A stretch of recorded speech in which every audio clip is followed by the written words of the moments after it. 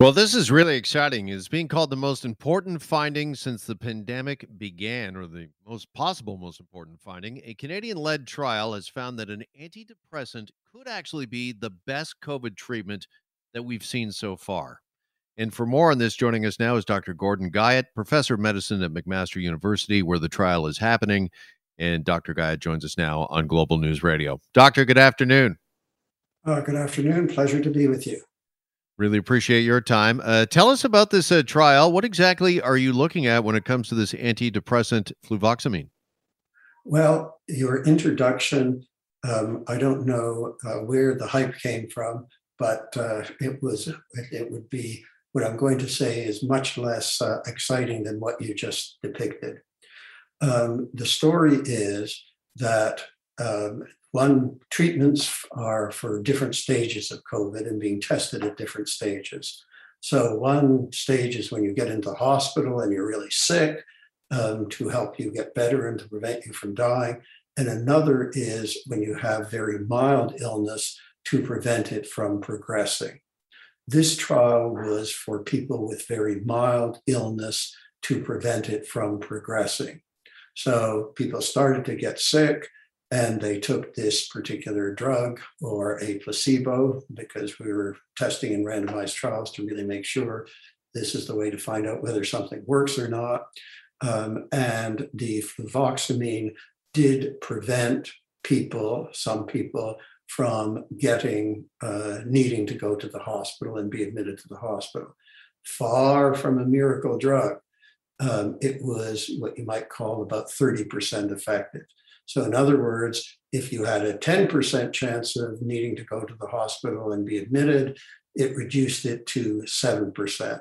And the actual numbers in the particular trial, 15% of the people in the group receiving placebo needed to go into the hospital, and it was 10% more or less in the people who took the drug. So it reduced your need of being admitted to the hospital by a third, in absolute terms, of about 5%, from 15% to 10%. So far from a miracle drug, not a drug that prevents dying. The drugs that have been tested there are several drugs that do reduce you from dying, but those are tested in a very different population, the people with severe disease who are in hospital.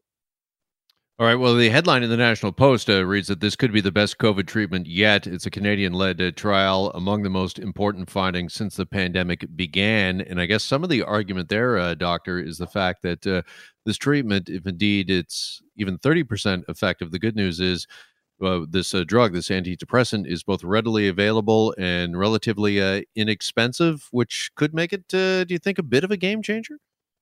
Well, the other reason it should not be a big game changer for Canadians is that the only people in the trial were people who have not been vaccinated. Why was that? Because people who are vaccinated, if they do get COVID, are almost never sick enough to go to the hospital. This is really only relevant for people who have not been vaccinated, because your risk of going to hospital if you do get COVID, if you've been vaccinated, is very, very low. So it might be 1% or 10 in 1,000, and this might reduce it to 7 in 1,000. Probably not worth it for anybody because the drug has side effects. So where it might be relevant is we have this sad story, in my opinion, that the rich countries of the world are not doing enough to help the poor countries in the world get vaccinated. They have very low vaccine rates, and so a inexpensive, already available drug might be helpful. But it's really only for vaccinated people. I would hope that every Canadian is going to get vaccinated, and this drug for those people would not be relevant.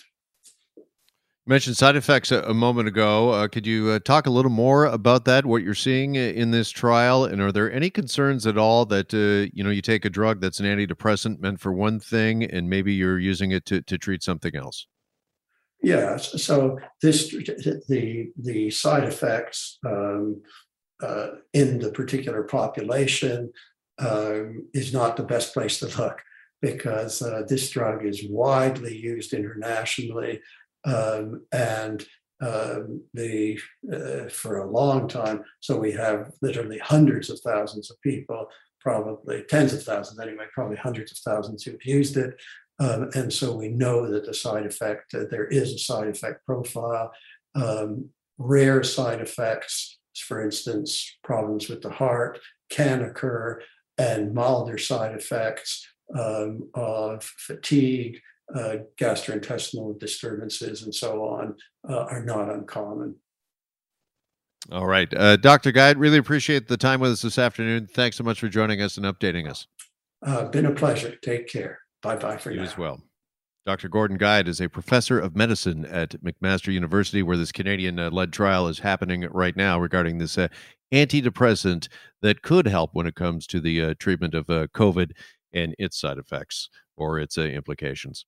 Hi, it's Shauna, and I might be a bad parent because my kids think French fries are vegetables. Hey, it's Ryan, and I might be a bad parent because I went out for wings when my wife was in the hospital after giving birth. Johnny here. I might be a bad parent because in my house, the tooth fairy gives pocket change. But we're not alone. Len emailed us and said his 6-year-old daughter's Tarzan moment going from love seat to lazy boy by curtains made him more proud than any dance recital. And Andy left his 2-year-old at the rink. All right, guys, I'm sure we're not alone. Like Andy's kid. For stories and confessions like this, make sure you check out our podcast. It's called Bad Parents, and it's available wherever you get your podcasts. I left a glove at the rink.